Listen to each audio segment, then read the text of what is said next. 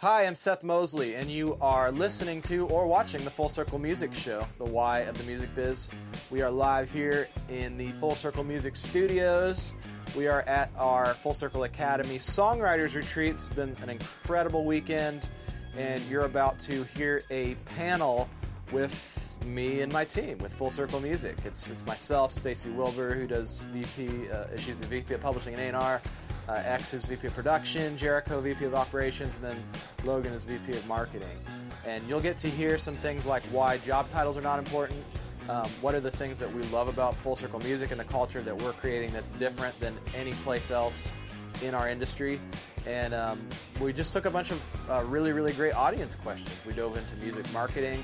We dove into branding. We dove into, is it possible to have a sustainable songwriting career outside of living in Nashville?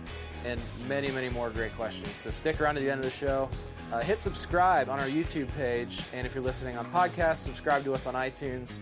Leave us a good rating and a good review. That helps people discover us and, tell a friend about it. So we'll just jump right in. We're live at the Songwriters Retreat at Full Circle Music Academy.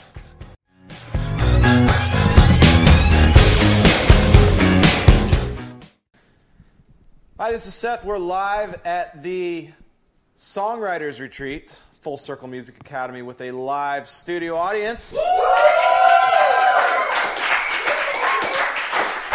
Yeah, we have had an absolutely breathtaking weekend. Trying to use new adjectives. But man, seriously, just some of the conversations I've been having, Ginny Owens, Tim Timmons, David Leonard from All Sons and Daughters, Hunter Brothers, and of course all the pros. I mean, it's been amazing. So we're going to go through a panel with our team, and these are questions that you guys, the audience, have asked, and we wanted to make sure we got all of the really relevant ones answered. So I'll just start us off. First question is for me, and it's, what was the first song that you were proud of writing and why? Well, I'm going to take you all the way actually back to 1995. And no, I did not write a song in 1995 because I was 6, 7, 8 years old then. But I got a record from this band called Newsboys, and it was a record called Take Me to Your Leader. And it was my first CD I ever got. I had a Walkman, and I would just stay up all night listening to this thing in my room. I wouldn't sleep. I would just live and breathe these songs, and eventually got to see them live. That was life-changing. And so fast forward to 2009, had a song that we were working on. It was called This Is Who I Am. I was in a band at the time called Me in Motion and was producing other indie bands and kind of just couch surfing. I was trying to figure out, okay, should I make this move to Nashville? Can I afford to? And somewhere along the lines, I got to meet a guy named Wes who was manager and owner of this band Newsboys. And he basically hired me to produce an EP for his daughter with another co-producer. And we had this song around, it was called This Is Who I Am, and ultimately he ended up hearing that. It was a song that was we had done with another indie band. We were thinking about, is it a Me in Motion thing? Is it a their thing? Is it a what do we do with it? Because it was a cool song, and we were just Listening to Toby Mac and Skillet, and maybe we can try to get it to one of them.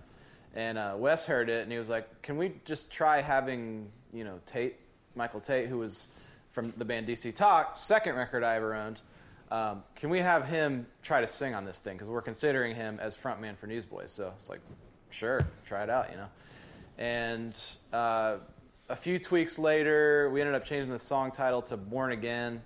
And that was my first, I guess you'd say, hit that put me on the map.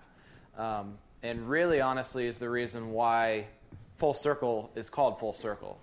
Because my first first CD I got when I was a little kid, all the way to the first label record, big hit that I produced was the same band. So for me, it's just been a, crazy journey, God story after God story after God story of just him allowing me to work with these people. So I would say Born Again probably for that purpose. So that was a great question. I don't know who asked that, but Stacy, what made you want to get into publishing, and how did you get into it? Well, I actually didn't know anything about music publishing, but I was one of those nerdy people who, growing up, loved looking at the CD covers. I loved looking to see who wrote songs, who were the band members, who played drums, who were the background vocalists on different projects. So I grew up for some reason just loving to know that information. And so when I moved to Nashville in 1994, my degree was actually in elementary education, but that was the backup plan in case the music industry didn't work out. But I moved to Nashville in 1994 and just started meeting people, and it's all, I mean, we've talked a lot about relationships. It's all about relationships, and it really is, because as I've went to shows and kept showing up and going to things, I met a couple of people who introduced me to other people who I got a job as a receptionist at a company on Music Row, where I was there for a year, and that job led me to this job, my first real job in the music industry at EMI Christian, which is now Capitol. And I didn't know what publishing was at the time. I just knew I loved music. I loved listening to music and going, oh, that song sounds like that would be great fit for this person. And so really it was Julie Corlew, who's a songwriter. She was the song plugger at the time at EMI Christian, and I was her assistant at EMI for basically 3 or 4 months until she left, and she taught me everything. She let me go to meetings, and we would sit in meetings with Susan Ashton and Twyla Paris and Stephen Kerr Chapman, and we would listen to songs, and it's like, oh, I love this. This is so cool. Like, this is what I'm supposed to do, and that's basically what I've been doing for the last 23 years. So, yeah, very good. X. Yes. Grammy-winning producer X O'Connor. Desert Island microphone, preamp, channel strip, either plug-in or analog, and it says can't be an SM7. We're getting nerdy here. Yeah, well, the microphone one's pretty easy, assuming budget is not a concern. U67 is great on everything. Sounds awesome on electric guitars, awesome on acoustic guitars, awesome on drums, awesome on vocals. So easily, U67, Desert Island mic. Mic pre, I like the BAE 312s, the 500 series ones. They have a cool low-mid warmth thing, but they're also real transparent like the APIs, so we cut everything through them. Our master vocal chain goes through it. Sound great on, again, acoustics, electrics, bass guitars, everything. So, I mean, when I started out, I didn't have a ton of money, so everything I bought was about versatility, and API-style stuff was on the top of it because you can use it on absolutely everything. Channel strip, I mean, the Neve stuff is awesome. 1073, I mean, assuming you don't want compression on the channel strip, I mean, nothing beats a Neve 1073 or a 1081. But yeah, I think, was there any more to it? All those are analog, but you can get the digital sides of them too. The UAD ones, the 1073s and 1081s sound awesome. Make sure you get the non-legacy ones, like the ones you actually have to pay for, because they do sound remarkably better. But yeah, that's what I got. My answer was slightly less cool. My Desert Island microphone was an iPhone, which gives you a way off the island. Hopefully. You also get a phone, so you can call Uber. You can book a flight. You can watch movies if you wanted to. Yeah, so very nice. Jericho. Yes. Sweet Jericho. How do you see the landscape of Christian music changing over the next 5 to 10 years? Well, with anything, with age, it's either one or two options. You get older and wiser or more ornery. And so, realistically, though, I feel like I actually feel like Christian music is actually starting to break out of the square box that it's kind of been put in for a while, which is actually exciting. So, on that front, like, radio is kind of opening up some mindset, like, oh, okay, maybe these new sounds is kind of cool, you know what I mean? Like, so they're kind of embracing the regular world of regular radio and that kind of stuff. So doors are opening and expanding on that. Every artist that comes around is always like, oh, I want to try something new. So I think with everybody doing it, sound-wise, it's going to expand. And then on the digital format, like, that's where it's going. So whether you like it or not, that's definitely where it needs to get pursued at, because everything's going digital and streaming. Yeah. So streaming is very important. And as songwriters, we work with organizations like NARIS and NSAI that are helping lobby in Washington, D.C. every day on behalf of us to get the streaming rates raised. So it is getting worked on. It's a slow process, as you can imagine, but yes, Jericho's right. Streaming is something that, as songwriters, we've got to get on board with.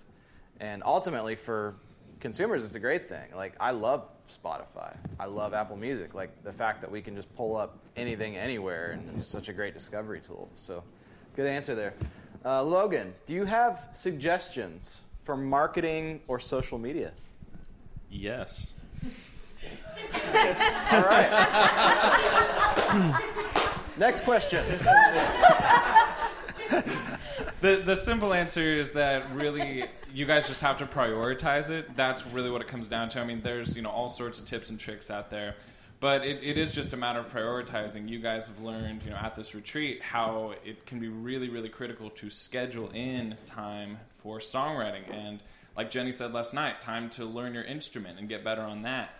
In the same way, we were just talking this morning, like, marketing is probably 50%, if not more, of the battle for a music career, because you have to have the awesome product, but then you have to have the awesome marketing to get it out to people.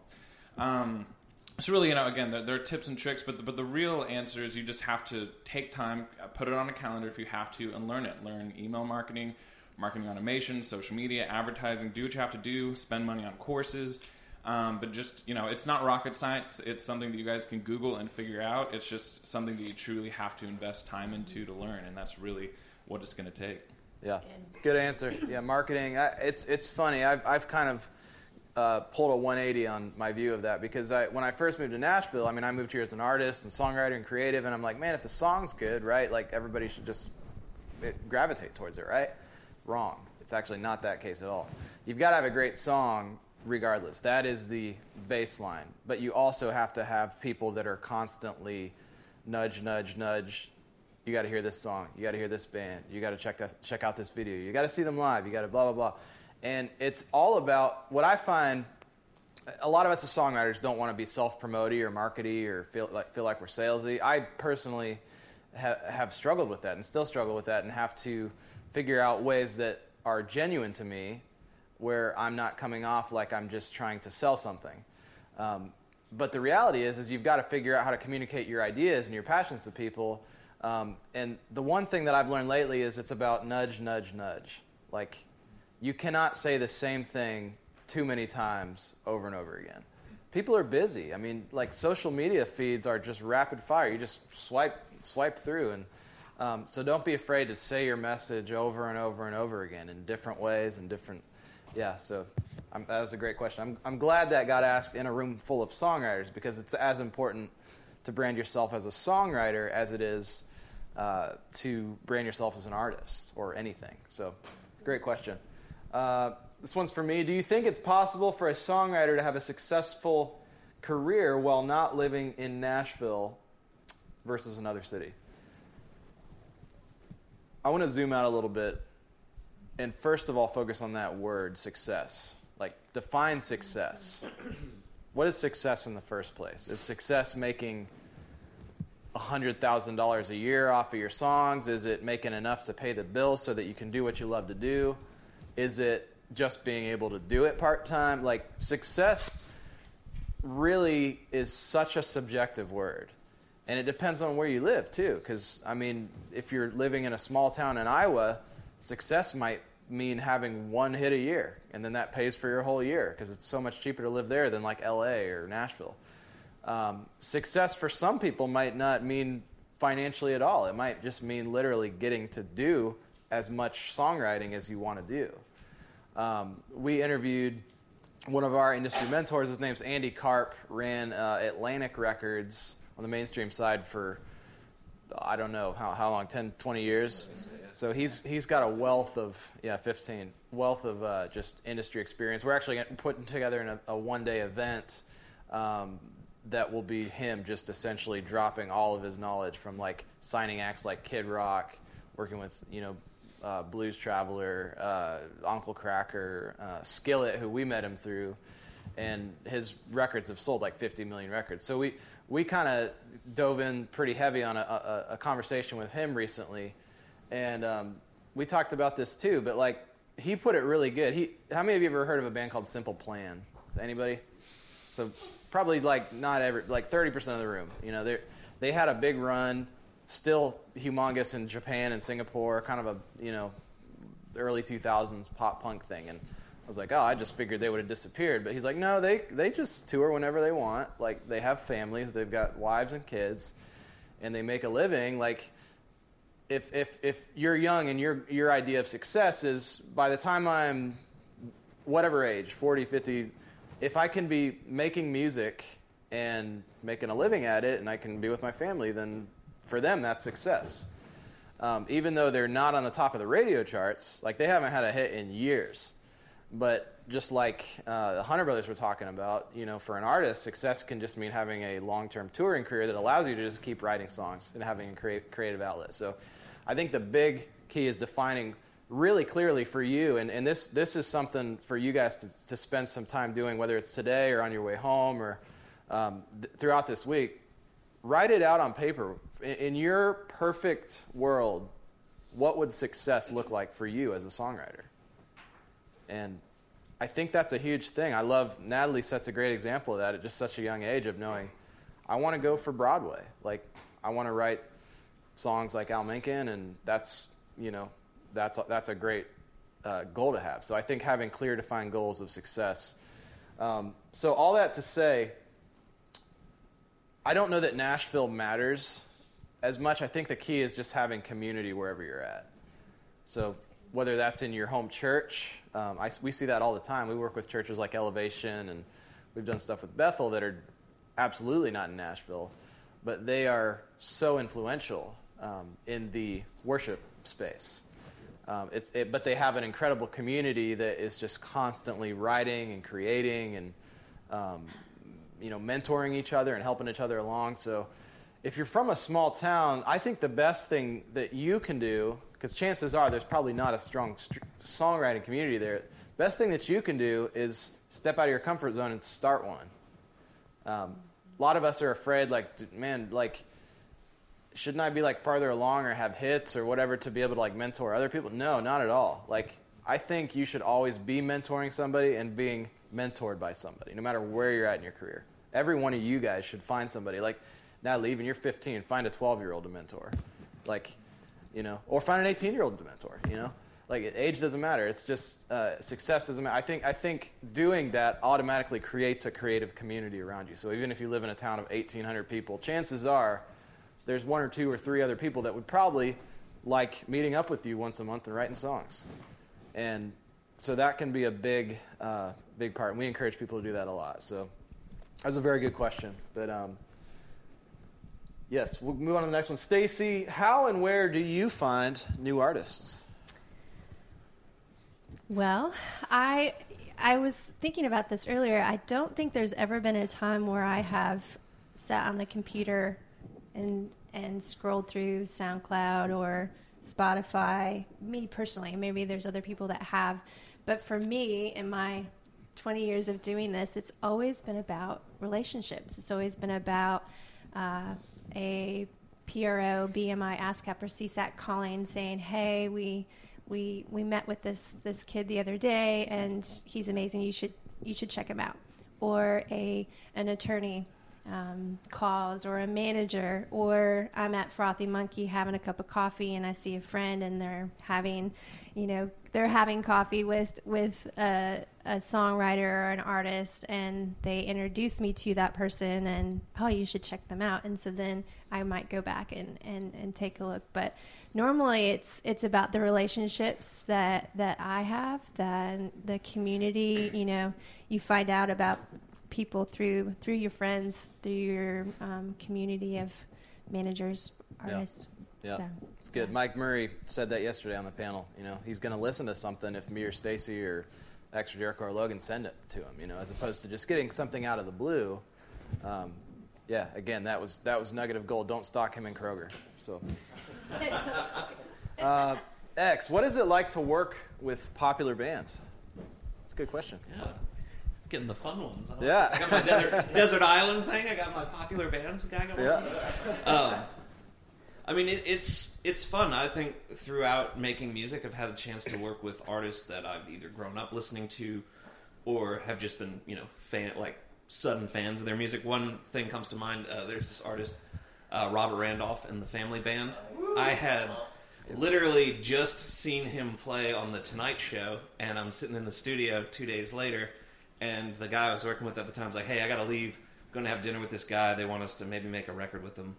I was like, okay, cool. And I thought this dude was awesome. I was mind blown watching him play. And then 2 hours later, the guy I was working with comes walking in, and behind him is Robert Randolph. And he's like, "Hey, this is this guy Robert.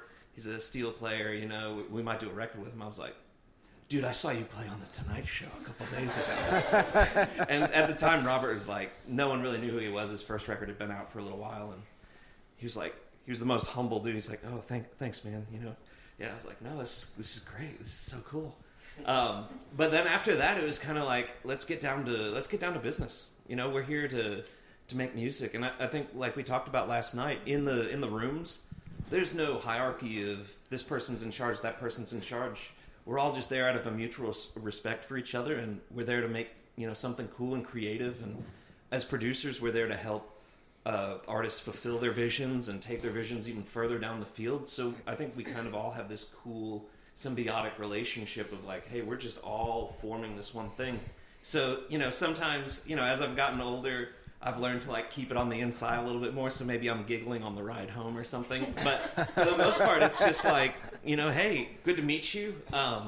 We sit down and we get to work. And the funniest thing is, like, when you meet really established artists or people that have found a lot of success, it's shocking. You would almost think people that are new and so hungry to do stuff would be the easiest ones to work with, but a lot of times it's those people that have been doing it for so long that you would almost expect attitudes out of, where they just sit down, there's nothing, they're just like, what do we need to do? Let's do this thing.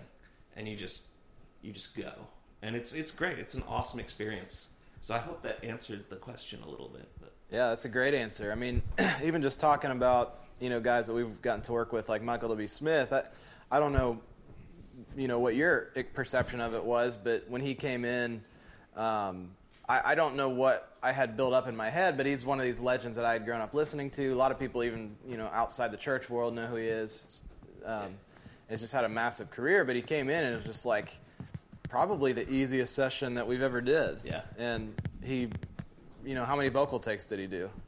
Not many. Yeah. Yeah. But he did do his own delay. He did. He actually He's sang amazing his at own that. delays He's in a few incredible at spots that. and was very good at it. Because Seth actually looked at me. He's like, "I like that delay." I was like, "That wasn't me." And then, sorry, what were you going to say? No, go ahead. I was going to say the only other 2 times that really come to mind was the John Foreman time. Yeah. Because I grew up listening to Switchfoot. Yeah, incredible. You hear him sing, like, it's so funny to, like, you hear it coming through the speakers, and Seth and I just looked at each other and we're like, yeah, that's the voice. That's the one right there. And then the Dan Tominski thing, same way. Yeah. Dan, for those of you who don't know Dan, anyone see Oh Brother, Where Art Thou, the movie? Dan is the singing voice of George Clooney in that movie, and so he's a songwriter in Nashville, just had a record come out, and Seth wrote a song with him, and we produced up a demo for it, and when you hear him sing, it's like, there it is. That's that voice right there. Holy cow, this is awesome. Yeah. And again, just so stellar. Yeah, and I also think of Ricky Skaggs too. I don't know how many of you guys are into bluegrass or So good. Southern gospel and that kind of stuff, but he was certainly a name in our house growing up in Southern Ohio, and so he came over to sing on a High Valley record that we were working on a couple years ago, and again was just the sweetest, probably most spiritual person I've ever met. Just very, like, the conversations were very God-focused, he's very charismatic, very knowledgeable on scriptures. And my wife came upstairs because I wanted her to meet him, and she was pregnant with our first one. And he just sees her and he says, "Oh, can I just anoint your baby?" So he lays hands on my wife's stomach and prays for our, first child. So she's 3 years old now. She's been prayed for by Ricky Skaggs. So I'm just waiting for her to bust out a mandolin solo. She picks it up in the control room every once in a while. It's like, this might be the time. Exactly. So I honestly can't think of an experience that I've had something build up in my head and been let down by. Usually, people that have long-standing careers have that for a reason. It's because they're good people, they treat people well, and They're hardworking. yeah. So that's great. It's a great question. Jericho, how could I influence my community and bring the excellence from Full Circle Music home? We gave you the coffee, right?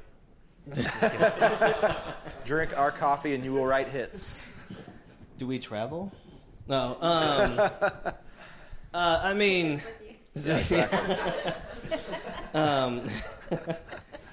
I mean, I think the simple answer for that is,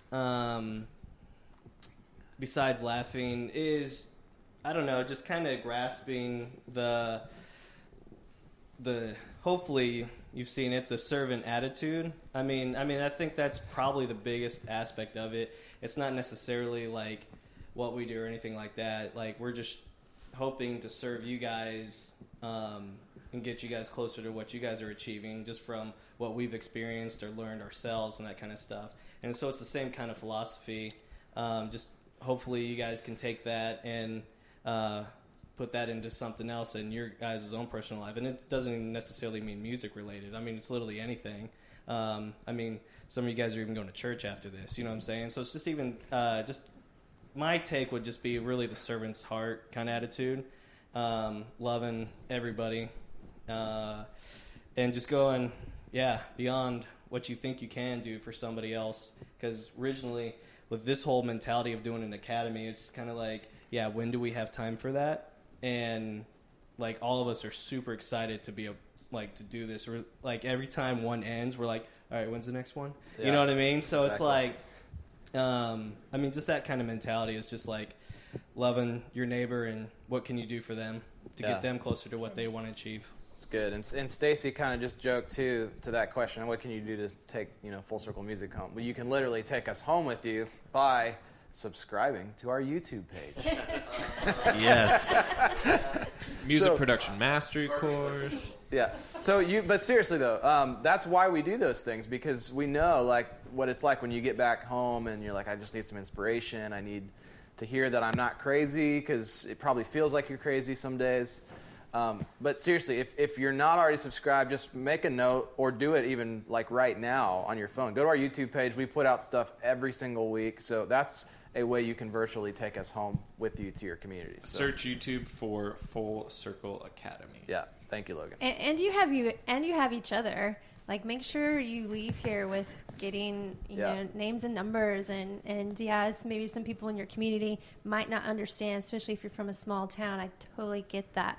But you all have had this 3 days together, and you understand the experience you've just gone through. So, when you need that encouragement, check in with one of your buddies that you've met here this weekend, and just be an encouragement to each other. Yeah, keep the community and definitely make an effort, because it's easy when you get home to sort of forget about that. But you've had this incredible experience that, of course, everybody who's been in this room for the weekend will understand. So take advantage of that and make sure to stay in touch with people. Logan, with the change in the way people are consuming music, what media tools could an artist use to help influence their career? I mean, obviously we have moved into a world of streaming, and I mean it's kind of simple where you definitely can't beat it, so you need to join it.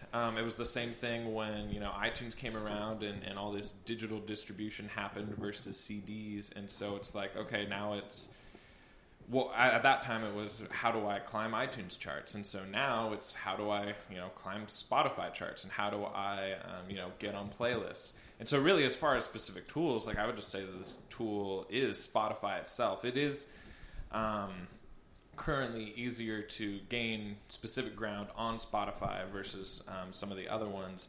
But, we have a podcast. If you just search Spotify and our Full Circle Music Show podcast, we have a whole podcast that really goes deep into Spotify strategies towards actually getting on playlists and, really generating streams out of that. So as far as like the new music industry and tools, like I would just say, study Spotify itself. Again, commit time to learn specific Spotify strategies and tactics. At the same time, as far as other tools, just don't get so absorbed in that world that you're forgetting to think outside of the box, because it's also the people who just, do something really creative and then you find out about them later and you're like, oh, I really wish I had done that. Think outside of the box. Find what other marketers are doing outside of music and copy what they're doing. Or is there someone who just has a really good YouTube channel that has nothing to do with music? Is there someone who has a really good blog? Someone who has a great podcast? Someone who, look at what they're doing on TV shows. Look at whatever people are doing to generate a following. And if you can, copy or implement something that they're doing that helps you generate a following, at the end of the day, that's what it's about. It's about generating a following. And that's how you win. Yeah, it's that Tim Timmons said the other night on the panel. It's audience, audience, audience, and that's been one of the big things I've learned since Logan started working with us. There's so many tools out there that most artists just are doing a really bad job at either just not using, or they don't know how to use them properly. Maybe talk about just some of the things that we use, even just as far as like lead digits. People may not even know what that is. And I'll say too, there's a lot of tools out there. I don't want to name any specifics, but with like kind of older tools that this kind of independent music idea has been a recent phenomenon in the last decade where people kind of can do it themselves. But that said, there are a lot of tools that kind of cater to independent musicians that may have started like a decade ago or so, and just sometimes be careful of those, because a lot of them are for independent musicians and aren't necessarily going to help you really generate a following. It might help you get a little bit more money for 10 streams that happen to come through on Spotify, but just be careful with a lot of those kind of tools. Think outside of the box of again, I would encourage you to try and follow what marketers are doing versus just what kind of other independent musicians are doing. So that said, with specific tools, we use Lead Pages, which has a feature called Lead Digits, which allows you to get people to opt into your email list at shows if you just give them a word to text to a number. We use email marketing through GetResponse. All of our sales come through Samcart. We use Facebook ads and Google ads and all that kind of stuff. Anything else I'm missing? Yeah, no, that's great. That was a great nugget. I hope you guys wrote that down. Don't just follow other musicians, follow marketers, because they're the ones who actually know how to do this stuff. So a lot of the musicians that we meet know Gary Vaynerchuk, and they know Pat Flynn, and they know these guys. And so I thought that was great. So yeah, I would say, man, the lead digit thing has just been powerful even for us. Every time we go and do an event, it's as simple as saying text songwriting to 44222, and then the audience texts it in. They can opt in right there, get on your email list. And if you're an artist and you don't have an email list, you need to start one. Like before you leave today. Yeah. And Logan is the ninja of email lists, so he can give you his advice on that. I'd be more than happy to talk about. If anyone has questions about specific tools, come and ask me if you're here, or if you're listening on the podcast, Logan at FullCircleMusic.com. Yeah, exactly. It's good. For myself, how do you balance work, free time, and family time? Wow, that's a tough one. I mean, us as creatives, how many of you guys, after you left last night, went home and had trouble like falling asleep? Because you've got all these ideas. So you can imagine the same is going to be true when you go home and you got your wife or your husband and your kids or your family, whoever's around you, your friends. You can imagine the same is true for that you've got these ideas flowing through your head. But let me tell you this, they're going to be there tomorrow. Just don't be afraid to turn your phone off. I think in this world, to contrast this whole marketing thing, we've also got to take time to unplug from that stuff too. Social media is extremely important, marketing is extremely important, but even more important than all of that is your own personal headspace and relationships. So one thing that we do is, in my house, just no phones at the dinner table. We don't do that because if you get a text, your brain just goes, you see who texted me, and what am I missing out on? And so we use airplane mode a ton after like 6 o'clock or 7 o'clock every night. These guys know that if there's a way to get a hold of me, it's pretty much setting the house on fire, and don't do that. But I'm pretty unreachable, so just being okay with that. I think you've got to develop routines. It's really important in my family. We try to keep a pretty strict 9 to 5 schedule every day, which I know is fairly rare among producers and songwriters.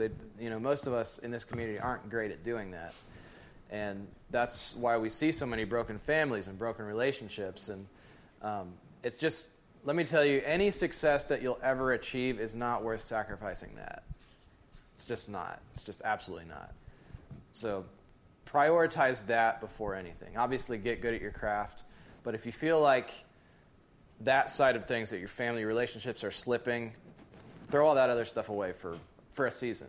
Take a break from it. So for me, it's all about prioritization and perspective. Unfortunately, I married a girl from Sweden, and Sweden is like the king of, you don't live to work, you work to live.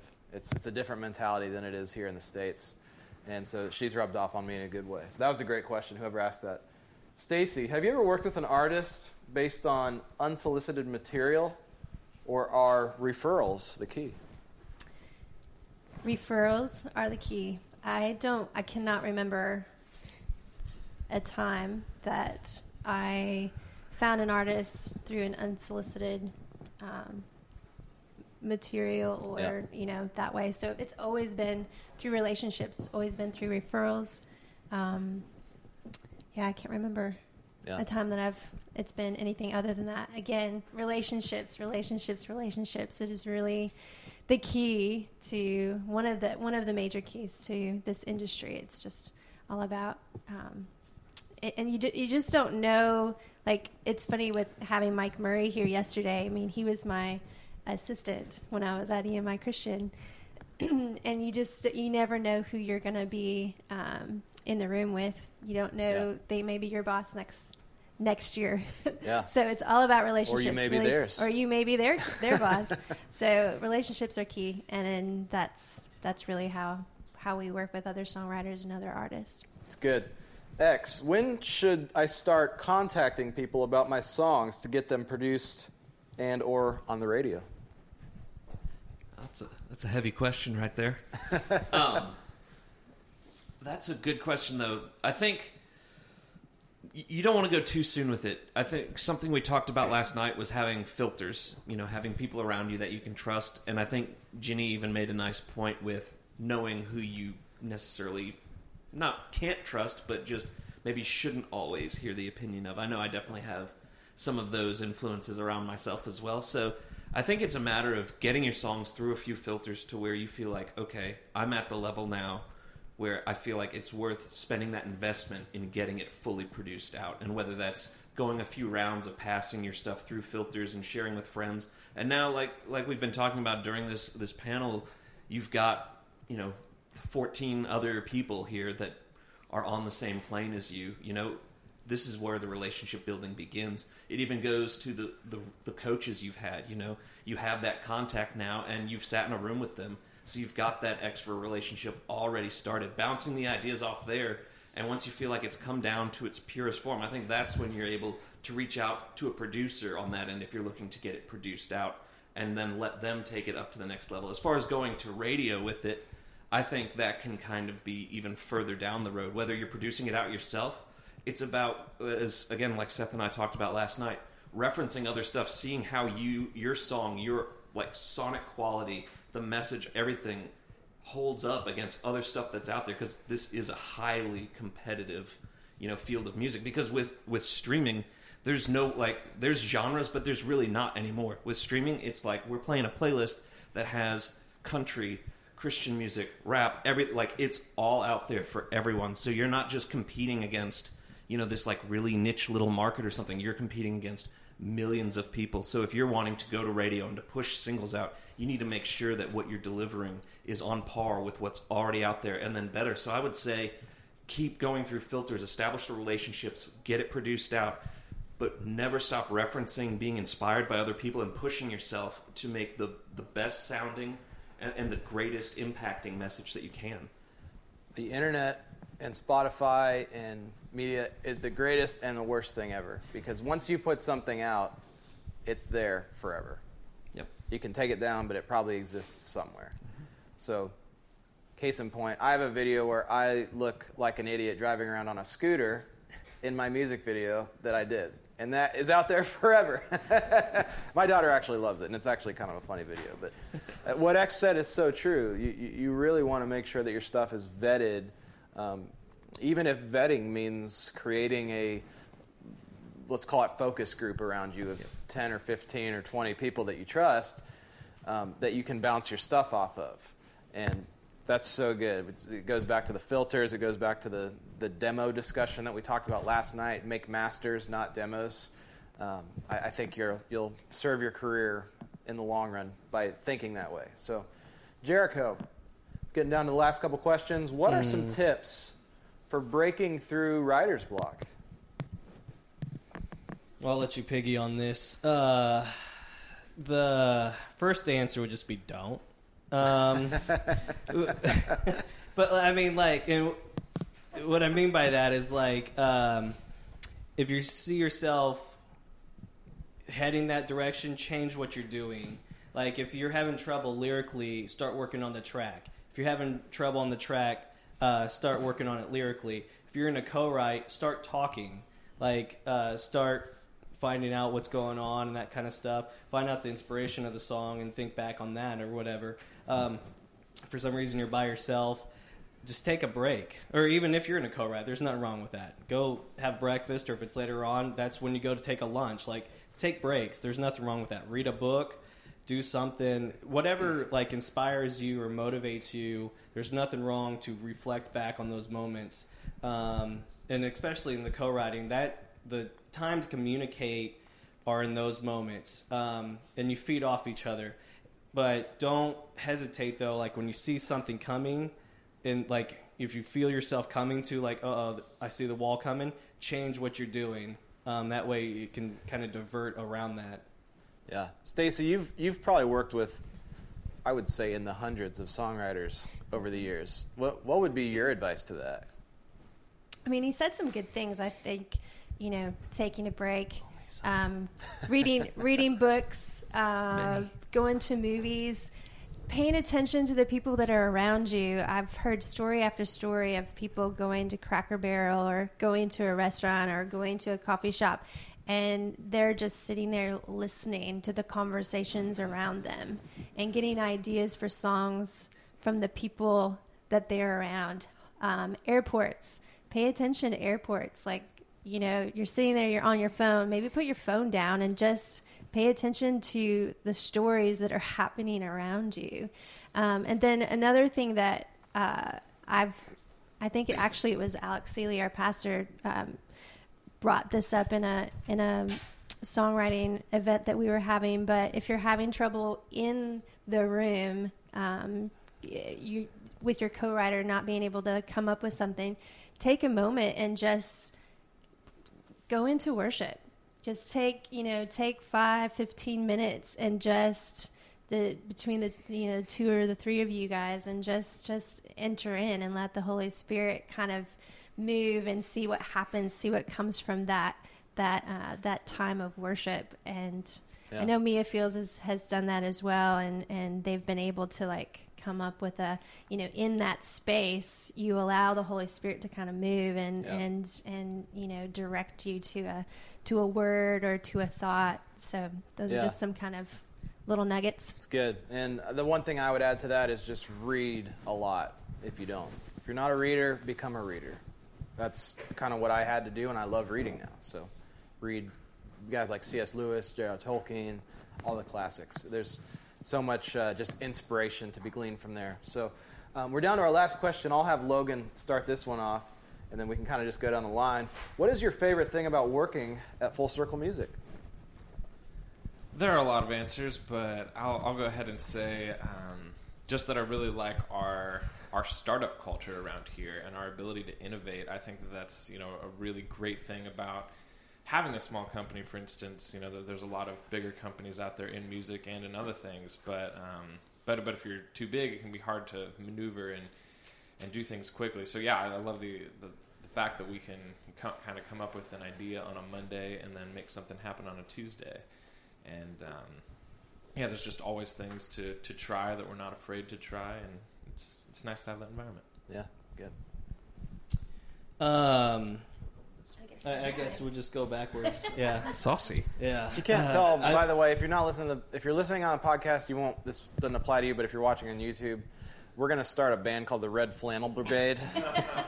So We did not get the memo. The record Not comes get out the next memo. year. Well said.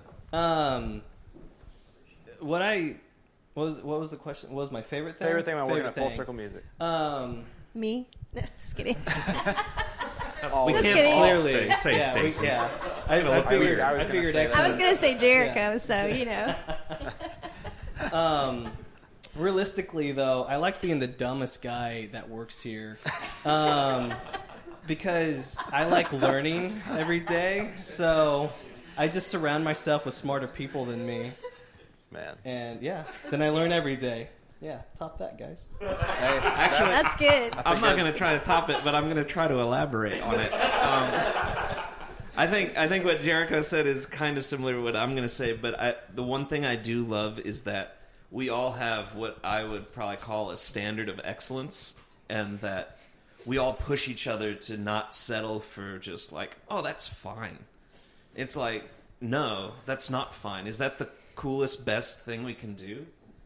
If the answer is no, then it's not going to happen. Like we've started, podcasts and videos and academies and all this stuff, and we've never done any of this stuff. But at the same time, I love that none of us use that as an excuse to just pass it off as like, oh, that's fine. It's like, no, it needs to be. This is the thought. This is the vision of it. This is what it needs to be. This is it could still reach people, but is it going to impact like? This is us putting ourselves out there.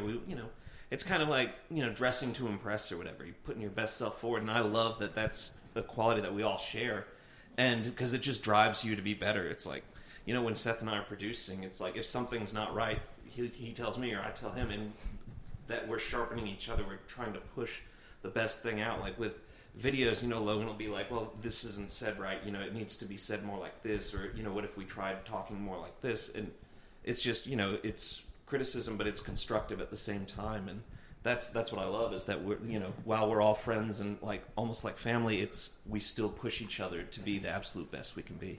Yeah, that's good. Yes, that's so good. Everything that they said, and I also think that I just love all of our servants' hearts.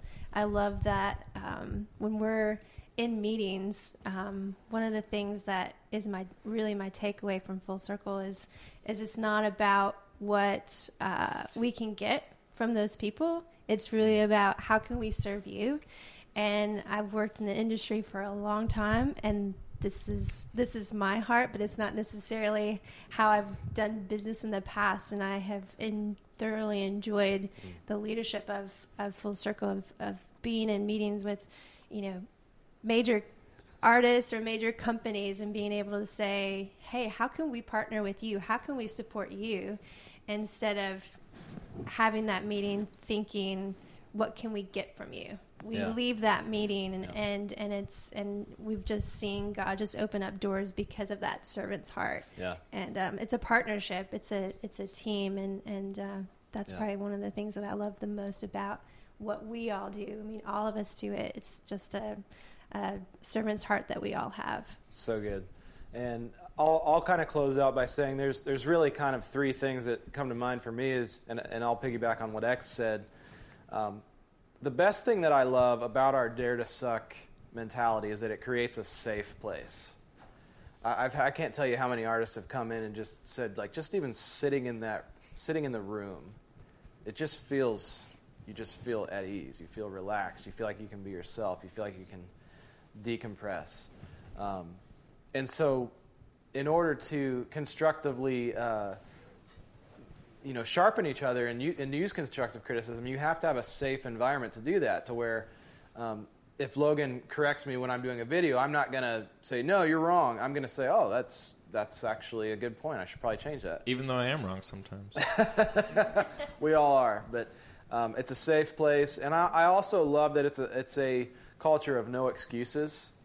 I think we kind of just figure it out. Like X said, none of us have ever done this before. Like, we don't know how to put on an academy. We don't know how to do a podcast. We don't know how to do a webinar. We're not public speakers. We're not, but at one point we were never music producers. We were also never songwriters.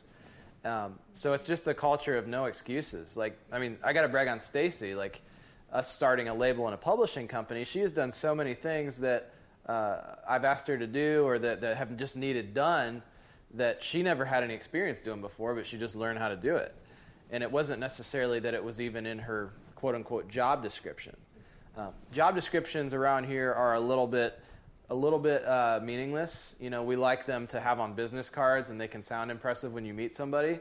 But around here, we kind of each do a little bit of everything. And we don't make excuses when something needs done, even down to, X is VP of production. He was sweeping up the floors last night. Like, it's just, it's a very, very much a culture of when there's a job that needs done, we do it.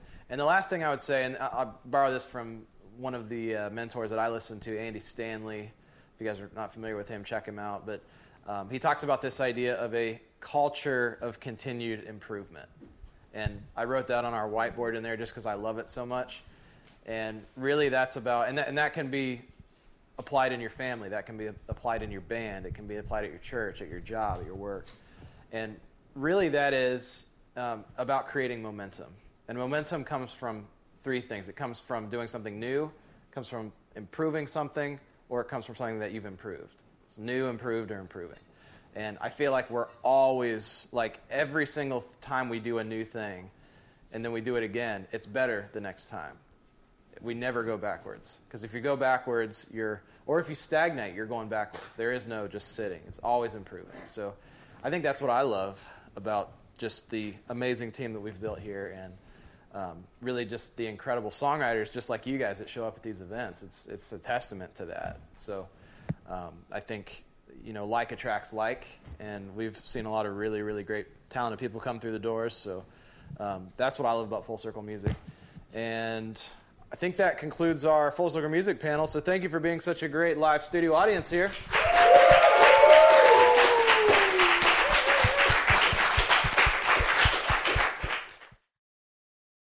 Hey, this is Seth Mosley here at Full Circle Music Academy Songwriters Retreat. Thank you for tuning in. This is Full Circle Music Show, produced by the Full Circle Media Company. And we just would love to thank you for listening. Thank you for sharing. Thank you for all your good ratings and reviews on iTunes. That helps us a ton. Hit subscribe on YouTube, and subscribe to us on iTunes as well. And we'd love to hear from you. We always say this in every podcast, but send us an email to support@fullcirclemusic.com if you have any questions at all. We want to know you, we want to connect with you, and we want to help you solve your problems and struggles and help you navigate this crazy music industry. So again, you can email us anytime at support@fullcirclemusic.com.